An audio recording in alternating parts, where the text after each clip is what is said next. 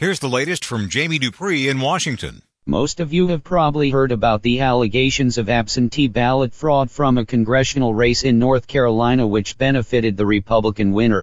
Well, now we have controversy surrounding another newly elected GOP lawmaker in the Congress, this time in Central Florida, where Republican Ross Spano has admitted breaking federal election law in the 2018 campaign.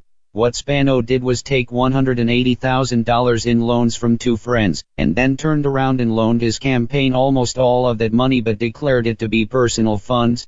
That's a felony under federal election law, as Democrats say. Like the Republican from North Carolina, Democrats in the House should think about blocking Spano from being sworn into the new Congress in January. Jamie Dupree 2.0. While most legislative work was scrapped this week because of all the events surrounding the funeral for former President George H.W. Bush, there is still something lawmakers must get done today to avoid a partial government shutdown tomorrow. The House and Senate are both expected to approve a 2-week stopgap budget which will shift the new showdown date to December 21st, right before Christmas. Lawmakers must still reach a deal with the president over money for his border wall and find year-end agreements on a series of other major legislative items, as it could be a real rush to the finish of 2018 in the halls of the Congress.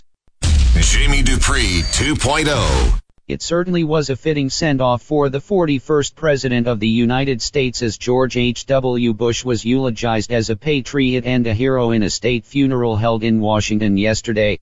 The most poignant moment by far came when Bush's son, former President George W. Bush, was wrapping up his remarks. If any of you have ever spoken at a funeral for a parent or loved one, you know how difficult that can be.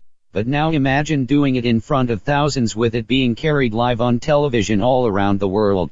President Bush got almost to the end of his speech, but then his voice cracked and he was overcome by emotion. As he walked back to his seat, the audience applauded as Presidents Trump, Obama, Clinton, and Carter watched from the first row. A truly historic moment for the late President George H.W. Bush.